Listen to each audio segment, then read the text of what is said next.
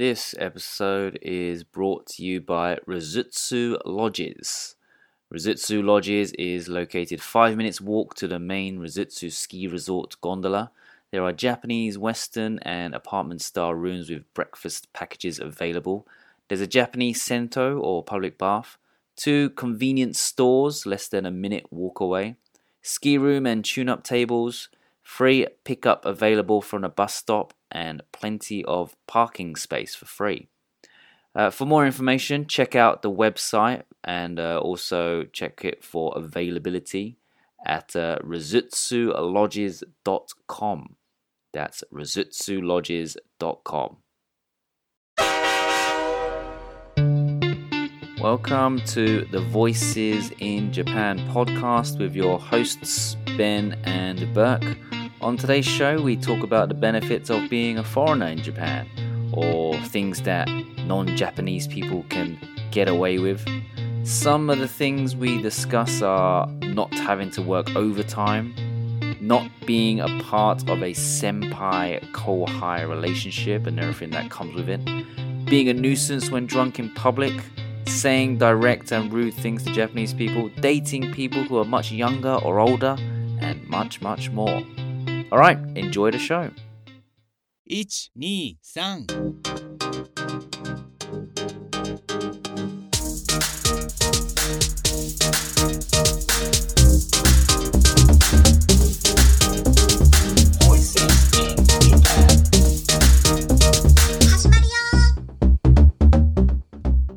I think we need to do a little bit of house cleaning at the very beginning here.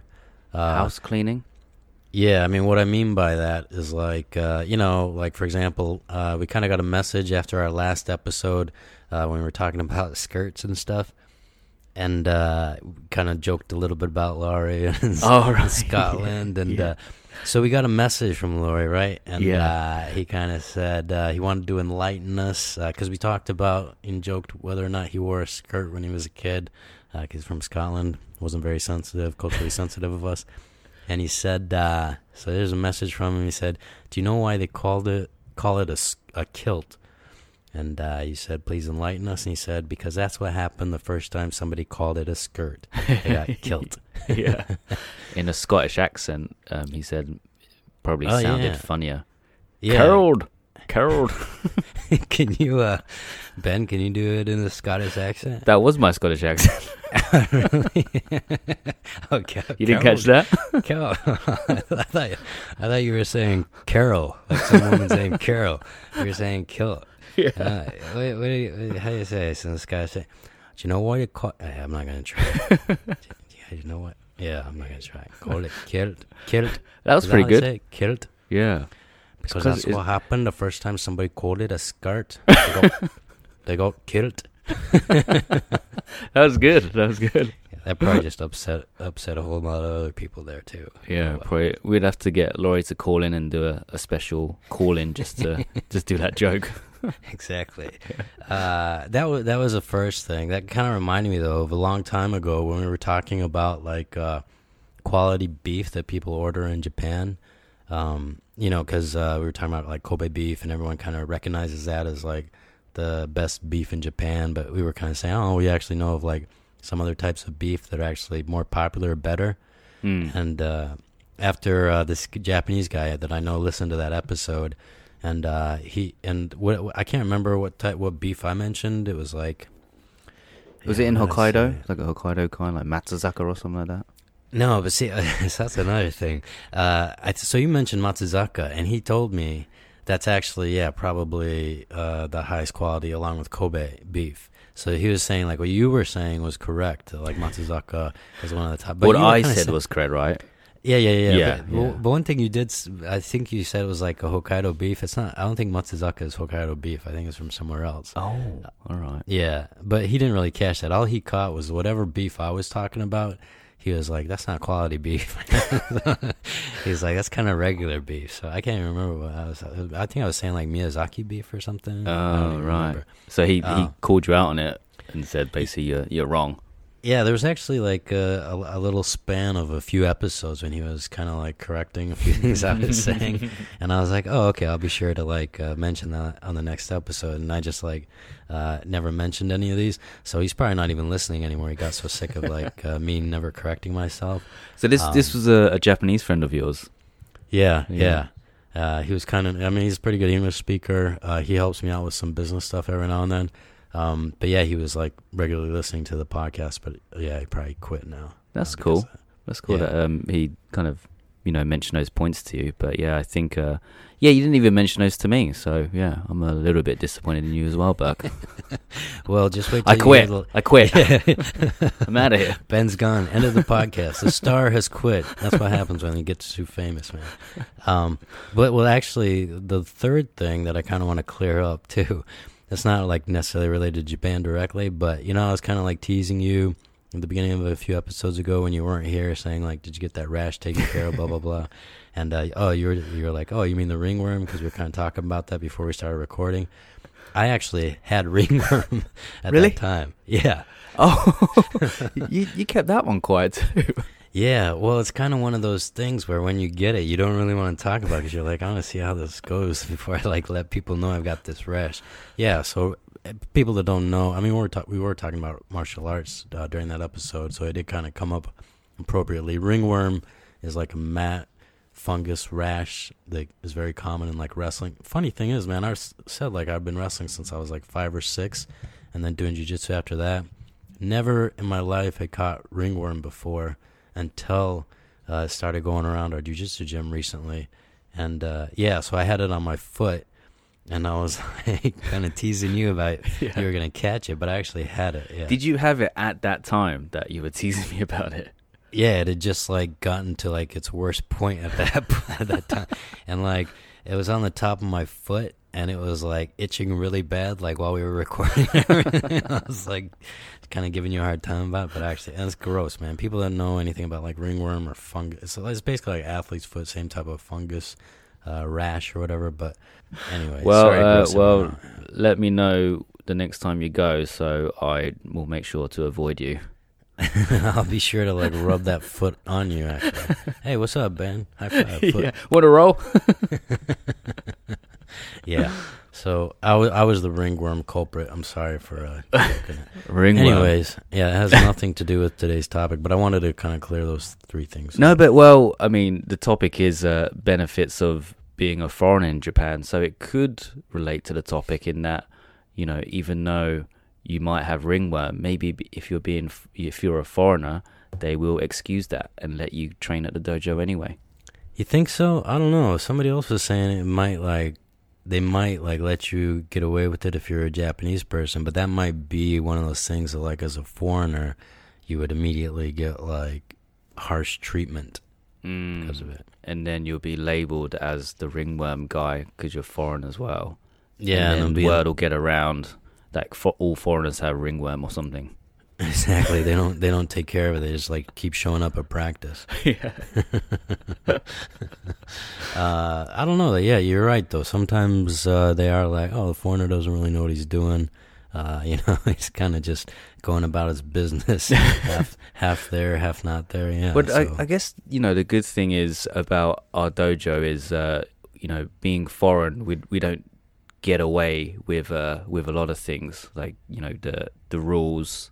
Like at the beginning of the session where we have to line up, so everyone has to do that, right? Even if we're foreign. And I think recently, especially, our sensei's been telling us to sit in rank order. Have you noticed that? Yeah, I think it's like higher belts at the front and then lower belts towards the back. Yeah, as far as back as I can remember, we kind of used to. I mean, yeah, I don't think that's new, is it? Well, I don't know. Maybe he's been letting me get away with it because I've been at the front a lot of the time, and I'm definitely not a black belt. Yeah, that was probably one of those things where it's like, oh, cute foreigner. He's Ben, he's a foreigner. Let him be at the front. Yeah. And all the black belts are at the back. And you're just like sitting down smiling in front of him. Like, hey, this is fun, man. Yeah. But no, I actually only noticed, recently he's been kind of beckoning the higher belts to come to the front. But maybe it's when new people are in the dojo, so like new kind of white belts, whereas the people who have been there a lot longer, he doesn't kind of tell them where to be at the back or the front. They can just sit where they are, because normally I'm just in the middle towards the front, never in the front. I kind of stay away from the front, but more like second from the front or something, which I shouldn't really be. I should be like right at the back. Yeah, recently it's like, everybody come sit in front of Ben again. But unfortunately, to be honest, like I can usually never even make the beginning of practice, so I don't think they're always right, yeah. So, that's a good point. You haven't probably done that warm up or the beginning of the session for years, so you haven't noticed the change. It's not for years, but it's been a while. I mean, yeah, it's hard to get to. I gotta put my daughter in bed and stuff at night. So, anyways. Well, actually, that's a fair point. Like, none of the higher belts really kind of come in early for the drilling session, which is a bit unfortunate, maybe. Because it's quite rare to see the black belts or brown belts at the very beginning of the class. It's always like blue, white, maybe purple, but you never really see the black belts. They always kind of come in later on to spar and roll around. Right. So yeah, maybe that's why you've never kind of noticed it. Or so maybe I should be at the front. Maybe I should be at the front. Yeah. Maybe you should just take one of his spare black belts hanging on the wall and put it on. And maybe you should sit in his spot and be like, you should sit further back, please. See if I can get away with it. Yeah. You got any ideas, Berg? Any other things that you think, the benefits of being non-Japanese in this country?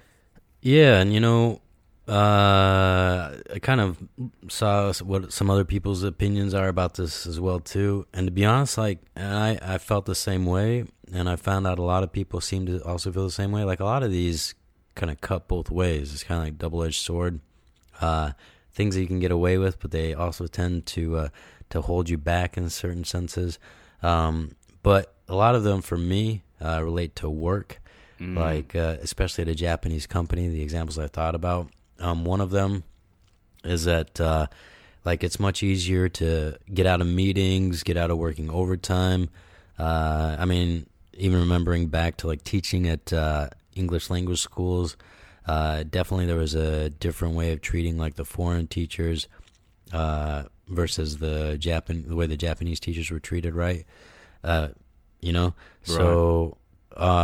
for me, one of the biggest benefits of being a foreigner in Japan, working in Japan, either a Japanese company, English language school, or whatever, is that you do not have the same, especially working hour expectations as the Japanese staff. Yeah, like, I've never done any overtime work since I've been in Japan. Like, every school I've worked at, all the teachers work overtime, but as soon as 5 o'clock or 5:15, whatever time I'm supposed to finish comes, I'm like straight out the door, like, see you later. And all the Japanese stuff, they accept that, because they're like, okay, he's foreign, or all the foreign teachers in the same boat, and we all leave at the same time. And it's kind of a bit odd if we do stay late. It's like, oh, he's kind of a try-hard or something. He's trying to impress everyone when he doesn't really need to.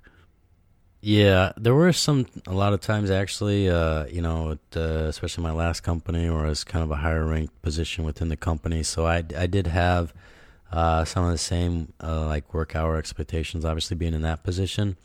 But because you're like a manager or something. So yeah, you had exactly. to kind of lead by, what'd you say? Yeah, take the lead. People below you couldn't leave before you. Was that right? Well, it was never like that, because the company in general didn't really have... I mean, people did that just kind of out of like a cultural thing. They would usually wait for their seniors to leave in a lot of cases, but it was never really one of those unspoken rules of that company. But just because I was a section manager, like, I just had a workload that was impossible to finish, or I had to wait for like to hear back from higher up person, like one of my own seniors, before I could get the work done. and then be able to leave the office, you know? So I was kind of at the whim of when these other people wanted to get back to me about stuff during the day, and just as a result of that, I was sticking around longer. But kind of, you know, what I was saying on the flip side of that, like, you know, it kind of cuts both ways.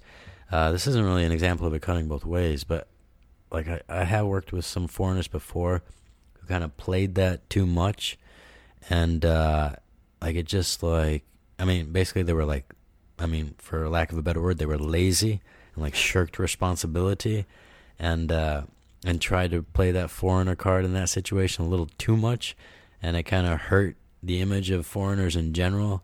And plus, like, that person was just like difficult to work with, but they kind of needed him, so they couldn't get rid of him, you know. So I will say, and I want to ask you about this too. Like it does kind of get annoying too. I mean, you were kind of saying like maybe people look at that person as like a do-gooder or something, trying to like fit into the Japanese culture too much or something. But you know, on the other side, just like some people, like, it would be better if they did take a little bit more responsibility in their situation, instead of trying to shirk responsibility too much. Ben, do you ever think you might be doing that, taking advantage of that situation a little too much in the work environment?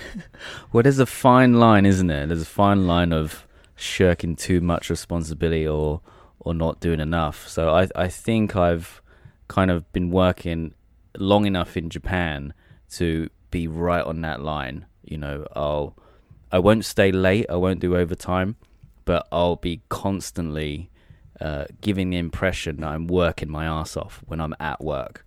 You know, whether it's like, you know, reading as many books as I can, even, you know, upside down at lunchtime, whatever, having textbooks open all over the place, you know, walking really fast down the hallway, just to make sure that I'm giving the impression that I'm a hard worker. So that's where, you know, I kind of make up for not working overtime, because my job, you know, it's not really that difficult. I don't really have to work that hard, you know, being an English teacher, teaching at schools. As long as you're organized, you plan well, it's not a difficult job to do. You know, it doesn't take much thinking involved. Well, what you're mentioning kind of reminds me of another thing I wanted to talk about. But before that, how about I want to hear what your first example is. My first, so mine is actually quite similar to yours, like in the working environment, or not just the work environment, but also daily life. Is being a foreigner, you can ignore the social hierarchy that is very prominent in Japan. The whole kohai senpai relationship, which we did an episode with Yuki, the kohai senpai, senior and junior relationship. But yeah, we don't have to really be involved in that. Even though we actually kind of do have a senpai and kohai, if we start a new job or join a company, but just that relationship isn't as rigid and as deep as it would be if we were Japanese, which is kind of good, I think, for us, because those relationships can be quite stressful for usually the kohai, especially if they don't like them or something, right? Because I know of two people who have who work together, but the younger one, the kohai, doesn't like his senpai at all. I'm not sure if his senpai knows that, but every time they, you know, I try to invite both of them out together, because I kind of, you know, I like them both. We get on quite well separately, but I've never really seen them socially together, because every time I invite both of them, the kohai says I'm not going to go if my senpai is going. Yeah, this is definitely one that I'm glad as a foreigner we're not subjected to. I mean, you hear, just like you're saying, like some Japanese people go overseas and then when they come back, one of the things they said that they enjoyed doing while they were overseas is because they didn't need to worry about the senpai kohai situation, even in their work environment, unless maybe they worked at a Japanese company, and like they didn't have to worry about the keigo, son keigo, and being very polite Japanese, using the right type of Japanese with your seniors and stuff. And even like Japanese comedian Meshida was saying, like, he enjoyed being. I think he was saying he enjoyed being in England because he didn't need to worry about that stuff too much. Yeah. Have you? I mean, in your companies that you work for, did you have a senpai, and what was your relationship like with them? Was it quite rigid, and did you have to speak Keigo all the time, and did you feel stressed when having to be around them all the time? I definitely had seniors, and there were senior guys in the company, but I never felt like anybody was having very strict expectations about the way I behaved and spoke or wrote emails and stuff. At least they never really said that. And again, I think part of that reason is because one of the companies that I worked at for the longest time, one of my senior guys was actually another foreigner, and he had no grasp whatsoever of any of that proper Japanese etiquette, business etiquette. So he kind of cleared the forest in terms of expectations of what people had for foreigners in the company. Yeah. Because they were just yeah, nobody is capable of doing it right. But I will say that especially now that I've been here, quite a while, I do try to, write emails now to senior people, especially the president of the company, in very, very polite Japanese and stuff like that, which they really appreciate. They tend to appreciate, when you do that and stuff. So. But if you were Japanese, they wouldn't be as appreciative. They'll probably be like, oh, his grammar's not very good, and he didn't write this email perfectly, but because you're foreign, they're giving you that slack, right? They say, oh yeah, this is great. He's foreign. He's written this letter to us. But if you're Japanese, they probably would find something wrong with it and complain about it and be very strict towards you. Oh, for sure. And I think they probably sometimes when people do openly compliment my polite Japanese in front of other Japanese people who are probably sick of foreigners being in the office. They're like, this is nothing special, man. Stop telling them that. It probably upsets some of them too. For sure. Yeah. So, but even in kind of social situations outside of work, have you ever had to kind of hang out with your senpais from work, at barbecues or anything like that? Sometimes going out to dinners and stuff. So it's kind of still part of work, but not really part of work. But it was kind of just one-on-one. In those situations, okay, there's no other Japanese person here to pour this person's drink, or make sure we have enough alcohol at the table and stuff. So in those situations, I did kind of feel a little bit of pressure just because it was a one-on-one situation. Yeah, right. But just like you were saying, I don't think they were I think they were still going to give me kind of, and then plus I wasn't always doing a good job of that type of stuff. So they were kind of taking over the situation when they needed more sake or something at the table. Yeah. How about you? Have you ever been in one of those situations, or not at all? No, not really. No, I've always kind of tried to invite my coworkers out in a more of a relaxed social environment, inviting them out to join me and my friends. So you and other jiu-jitsu friends, get all them to join with us, but they tend to try to avoid meeting new people and joining new groups, which is another thing that's quite unique to Japan. I think everyone kind of sticks to a certain group. Everyone has their work group friends, and then there's my junior high school friends group, my badminton club friends group, and they never seem to intermingle with each other, which is a very interesting thing. I remember we've been friends with a lot of Japanese people, and I haven't met a lot of their friends. Do you know what I mean? So I see them, and they know my friends, but I've never really met their friends, and they never invite me out to meet new people. Basically, it's always the same group of people, which I don't mind, but I think it's quite interesting that they don't like to separate their friends from each other. Maybe because they have different roles within those groups as well, different social positions, or there's a hierarchy which they wouldn't know where to fit in if all these other different members kind of joined. Yeah, some of it's probably just it's a little mendokusai, a little burdensome to bring a new person along, unless you're going hiking, and that person's also into hiking. So the common interest is already there. Otherwise, if they do bring you along, they're just gonna be like, "Oh well, this is my foreign friend," because otherwise, dance, sing and dance. Look what he can do. He can do this cool English trick. Show him your English trick.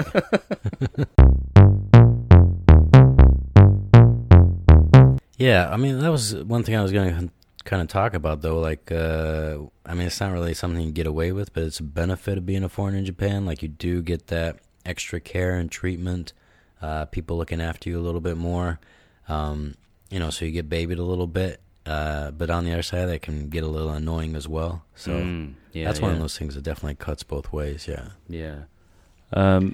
There's one I have, which... you've probably noticed too. I don't know if it might be unique to Sapporo, but a lot of foreigners can get away with being a real prick sometimes. Do you know what I mean? Yes, definitely. Like if they were doing that back at home, they would never get away with it.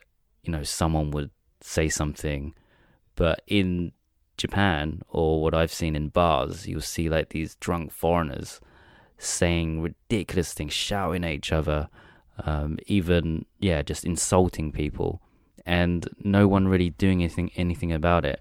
And people might say something, stop being a dick or whatever, but then they'll just keep doing it again and again and again, and then eventually people just expect it from them and just kind of ignore it and just let them do it, and there's no comeuppance. Whereas if you did that back home, I don't know, just people wouldn't really do that. They wouldn't carry on doing that, or either they'd be banned from the place and you wouldn't see them for a long time. But in Japan, you kind of see that kind of person quite often. Yeah, and they're like, "Oh, there he goes again." Yeah. He's such a nice guy when he's not drinking, but when he's drinking, that's just how he gets. Right, and you see that in Japan quite a bit. But maybe that is why they kind of leave their home countries, because they can be like that but especially in a country like Japan, they kind of can.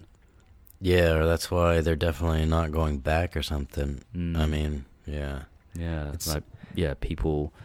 I guess another thing is, like especially in where I'm from, there are kind of like rough areas where there's, I wouldn't say like gangs and stuff, but people, if you like annoy the wrong person, you're gonna get your head beaten in or something like that, But in Japan, because you don't really know those kind of people in Japan, because usually they can't get here because they've already got a criminal record, or they don't have a degree at university or something, so they can't come to Japan, those people. So you're probably not gonna be able to associate yourself with people like that. What do you think that is? Do you think those people that kind of act that way in Japan, like they had a little bit of that already while they were there, and then like something in Japan, like the homesickness or whatever it is kind of like triggering it like a little off the scale too much? Or you mean like the being a dick, you mean? Yeah, I mean, because just like you said, I mean, I think a lot of those people I'm having in my head right now, there's not a lot of them, but just like back home, they wouldn't have made it. They wouldn't have survived very long. Going out and acting like that. And so it seems like, and in that case, they would have kind of learned maybe that behavior wasn't appropriate. But they're obviously acting that way in Japan and still doing it for a long time. So I don't know, like, there's a lot of ways that people change when they go overseas, right? Come to Japan. I don't know if I'm 100% the same way I would be if I were still back in the U.S., but there's some people that just kind of, I've heard stories of a few people kind of going crazy. Like there was this guy in the JET program. I think it was while I was there. Like he just lost it. He, I don't know if I've talked about this before, but like, he's like sitting on the desk in the teacher's room playing his guitar and stuff. Like when he should have been in class, and like people were trying to like talk to him, be like, "What are you doing?" And then he started like calling himself like God. And he was like just walking through the school with like no shoes on and stuff. And they ended up putting him in like a mental institution in Japan. And his family, I think this is what happened. His family had to come over and pick him up and take him back to the U.S. But funny thing is, like a few years after that, or a while ago, I was like, somebody sent me like his LinkedIn profile, for what he's doing for work now. And they're like, look at this guy's doing now. He went crazy in Japan, and he was like a pretty senior position in some company like back in the U.S. It's just like, I mean, did they know what happened in Japan and he got like taken back, or like? So it was like, oh, you hear these kind of weird stories like that sometimes. Like people escape something weird that was in the U.S. and they turn into a different person here.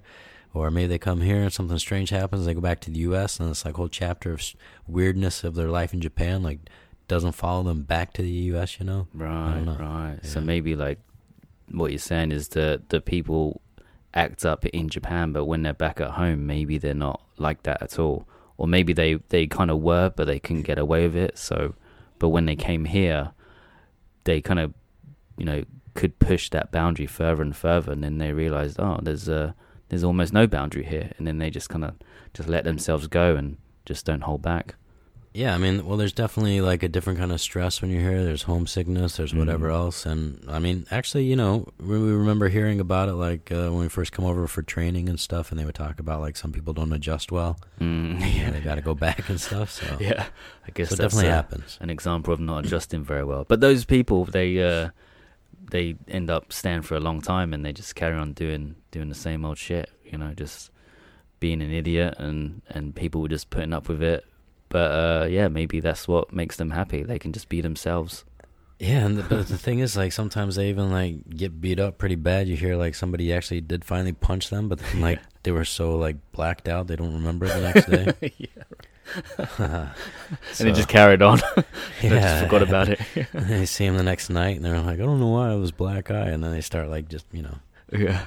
drinking all over again. But anyways. But yeah, that kind of goes on to how foreigners can say a lot of crazy shit that they wouldn't get away with back at home too, especially talking to other Japanese people. Yeah, but just like you're right, they do say some strange stuff to Japanese and completely get away. And the Japanese don't always recognize that they're like this person saying something that's inappropriate. Yeah, they can get away with that, right, because of the language barrier. So that the Japanese would just be polite. Well, most of the time they won't know what they're saying, so they'll just be nodding along, smiling. And you see it all the time. You see like guys, especially like in bars and stuff, they'll say like really direct, rude stuff to Japanese girls, and Japanese girls, they probably don't understand what they're saying, so they won't get angry about it. They'll just smile and laugh. Yeah, you've seen it before. Maybe some sexual innuendos and stuff like that. Yeah, it's definitely not cool. But that does kind of lead into one of the other things I was going to mention. Kind of a benefit to being in Japan. I wouldn't recommend approaching women that we were just talking about, but there definitely is like a little bit of an edge that you can have as a foreigner in Japan for picking up Japanese girls, wouldn't you say? Yeah, you mean because of the foreigners, you can approach them easier, or maybe they feel more comfortable about a foreigner doing it, or a lot of the time they kind of expect it as well. Foreigners have that reputation of kind of being a bit charai. Yeah, exactly. Well, all of that. There's just like, you have like more opportunities, and we've talked about it before, sometimes to meet girls, or girls, just like you're saying, they're kind of curious or interested for whatever reason about foreign guys. And so, yeah, not always. It can, again, a double-edged sword. Like, a lot of people will ignore you just because maybe you are foreign, and maybe because they think they're getting hit on in that foreign way that they just don't feel like dealing with. And also, I don't know if it's just specific to foreigners, but probably Japanese people too, but it seems to be okay to date really young girls in Japan. Or not really young girls, but like girls who are a lot younger than yourself. So, the age differences, I think, are a lot bigger than back in our home countries. So it would be quite. So? Yeah, I think so. Like I think it's quite rare to hear of someone back at home dating someone that's 10 years younger or older than them. Well, I guess in like for the everyday man, but I mean, you hear like, I mean, especially recently, like a lot of celebrities. Yeah, unless in they're the like US. super rich and they got all the money to flaunt around. But I'm talking about like just regular dudes, just regular guys and regular women. Like I have, I know quite a few people that are dating their other halves, and there's some that have like 20-year age differences, 15 years, and it's quite normal here, like with Japanese people too. Like I know some of my Japanese friends, they have really young girlfriends, or even like really older guys dating a lot younger girls. How big of what is your definition of like a little bit like broad range? I mean, I'm like, there's a 9-year difference between my wife and I. Is that like that one of those situations? Or are you talking about? I would say 10 years. No, 9 is nine's quite a big gap too. I think back at home, I think it would be, but here I don't think it is. I think it's quite normal. Well, in our situation, what happened is just like I just happened to be not wanting to kind of settle down until I was like at about a certain age, which was around 40, and or a little bit before that. And most people, guys and girls, tend to get settled or married a little bit earlier than that. And so the people that you meet who are going to be interested to get married will probably be in like their late 20s or early 30s. So I think that's what happened with our situation, which I think is a little bit different than what you're talking about, where people just end up dating somebody with quite a big age difference. But that does remind me, I was just thinking about this the other day. Like my first girlfriend in Japan, like real girlfriend, official girlfriend, I was like 26 and she was 34 or 35. Okay, yeah. Yeah. So I was like, and it was I think she was like the first older person I had dated, girl that I had dated, not person, only girls. But yeah, and so I mean, that was kind of. I hope she was happy about that. Yeah. So you disagree with what I'm saying? Like you think back at home it kind of happens too? I mean, apart from celebrities and billionaires, you think it's not so common? Well, I think my friends back home who got married, most of them got married to people right around their same age. So yeah, me too. But I also think like, well, I don't really know what you're saying, because I don't know too many examples of like Japanese people where there's a big age difference, unless it's like their second marriage or something. But I think another thing that happens when you're overseas is like you never really know if you're gonna return home or not. So sometimes you like put off getting married. And so you won't settle down with. But I guess you weren't talking necessarily just about marriage, right? You're just talking about dating in general. Yeah, dating and marriage. But I think what it is it depends what kind of group of circle of friends that you have and where you're hanging out. Like if you're going to bars a lot, then yeah, you're probably going to meet a lot of young people, no matter what age you are. But whereas I think back in our home countries, people kind of get to a certain age, like in their 30s, and then they don't really go out so much, like go clubbing or drinking. But I feel like in Japan, they still kind of do that. Like we were still going out.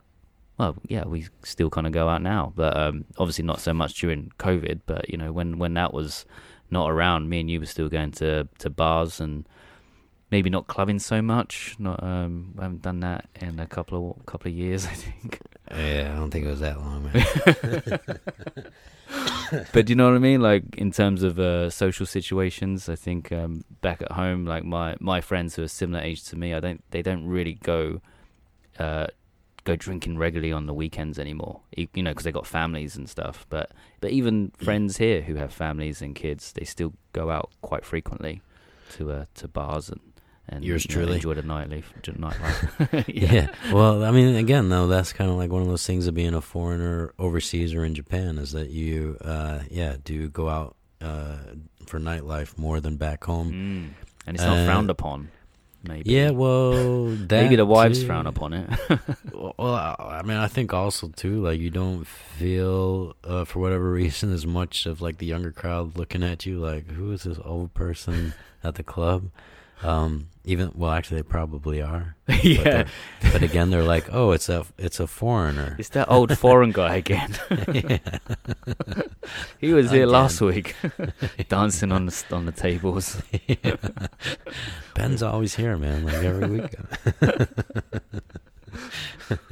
Oh well. Yeah. So, anyways, that was one of my next thing was just kind of like the dating scene and the differences as being a foreigner, dating and stuff in Japan as compared to back home. So being able to date younger girls basically is okay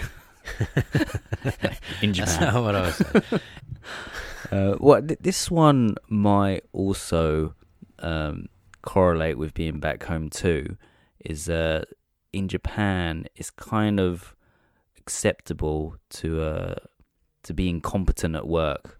Like you can be a bad worker and not get fired, and still get jobs because in Japan they don't do references, which is quite interesting. Yeah, well, yeah. Actually, I've worked with some, pretty slack people. Foreigners, not as well as Japanese people, but sometimes I wonder, like, how did you get this job? How have you not been fired yet? How come no one has said anything? Yet they keep working. They keep moving on to new, better jobs. I think a big reason for that is probably because there's no such thing as references in Japan. So yeah, especially like in the teaching world, like you'd be like, here's some crazy story that happened with somebody, and then you're like, find out that they're still working just at a new location. Like, how did this person keep getting hired? Yeah. But I mean, I think you're exactly right. Like, unless you're working kind of like in different multinational companies or whatever, they will not look up references or ask for references. And that was something I was really surprised by. Like, in fact, I think they usually even recommend, like, if you're interviewing in a Japanese company, do not include references on your resume. And I think some of that has to do with, just because there's not as much, there used to not be as much job switching in Japan. So, like, I think people didn't really want their companies being contacted, and I mean, I think it might have even been expected if somebody left the company that everyone there would just badmouth them anyways. So there's no point in giving references. But I'm surprised very often, like, how does a person keep getting... But that is also kind of something that's specific to the English teaching world, I would say. Like, it was kind of something that I was going to say. Like, I think a lot of people, like, feel like no matter what, they can always have a job in Japan because there's always, and that's kind of a benefit to being here, there's always English teaching you can fall back on. Right. You don't need any skills to be an English teacher apart from a degree. I think that's all you need. Yeah, well, I mean, it depends on in what capacity you're talking about. Like, obviously, like the positions you're working for now, and other people that are working at universities and stuff, like, you do have, I mean, they do want to see some kind of experience, Yeah. But yeah, there's always an opportunity to teach English in some capacity. Yeah, no whether it's to kids, like, especially with kids, as long as you have the energy to sing and dance, then you won't have a problem. Yeah, well, it's true. Yeah, I mean, I'm laughing, but it's true. Yeah, as long as you can sing and dance. Yeah. But that's quite a tough skill, to actually be good at singing and dancing. If you can do that really well, man, people will be throwing money at you to work for them. Yeah, and actually, there's sometimes even it seems like more opportunities for teaching kids than there is for teaching adults sometimes. Yeah. If you've got the energy for it. I don't have the energy for it anymore. I did it like for about, I think, a year and a half. And what did you have to sing? Well, there was like the hello song and a goodbye song, stuff like that. The ABC song. Yeah, it wasn't like original stuff, I've never heard that. Could you remind me? Goodbye, Bert, goodbye. I can see why you only did it for a year and a half.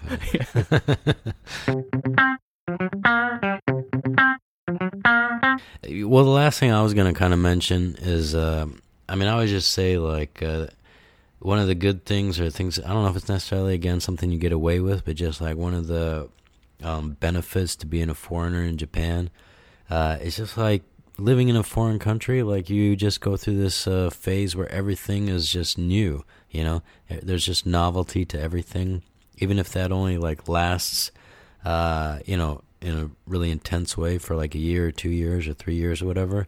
Like, I really think that everyone should, it's hard to say now because with COVID, you never know how things are going to settle out, how much people are, when, or how it's going to get back to the place where like people were freely moving between countries and stuff. But I think everybody should experience living and working in a foreign country, not just to learn more about that country, but just I think it helps people so much to get a different perspective, even on their own country or their own lives and everything. Yeah. And you'll grow a lot too. You'll learn a lot about yourself, whether it's good or bad. But you will definitely change as a person and learn a lot of things, and hopefully grow. But yeah, and everything is just like super new. And I remember the first time I came over here, this is like one of my very vivid memories of like the first few weeks I was in Sapporo. I was sitting down at like a work party. Well, it wasn't an official work party. It was just like for foreign teachers, kind of got together, go out drinking and stuff. And people got into like debate about politics or whatever. And man, I just remember like somebody was going off on the U.S. Just like how was he British? No, and his wasn't name me, was it? His name was Ben. No, it was actually a Canadian guy, which is Canadians are usually pretty peaceful and stuff. But he was just like, yeah, obviously capitalism is like the worst form of whatever, this, that, and the other. And he was kind of going off about it, and I was kind of caught off a little bit off guard because it was like the first. I mean, you hear like Americans criticize things about America, especially recently or whatever. But I was still young at that time, and the conversations, the deep conversations or discussions or arguments you hear like when you're in the U.S. are about like people's different perspectives on issues that are happening in the U.S. and you don't really hear too many like people sincerely criticizing like what's wrong with the U.S. until you get out of the country.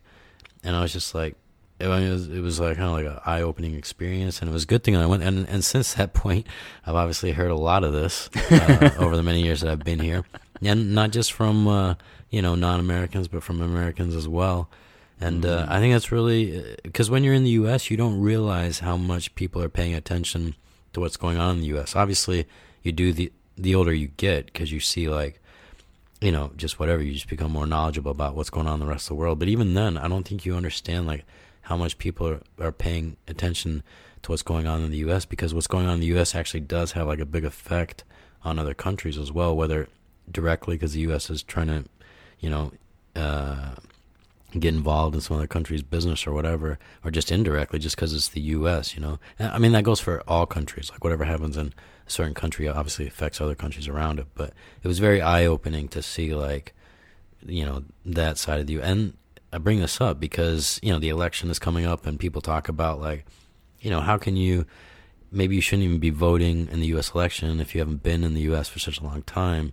And it's like, actually, it's kind of really good for people who've been out of the U.S. to still vote in the U.S. election for a number of reasons. But one of those is because they do have a different perspective actually on what's going on in the U.S. And that can also, have a good influence on what type of decisions they think should be made in the U.S., who's, winning elections and stuff. So anyways, something been on my mind a little bit. So yeah, next month is the election, right?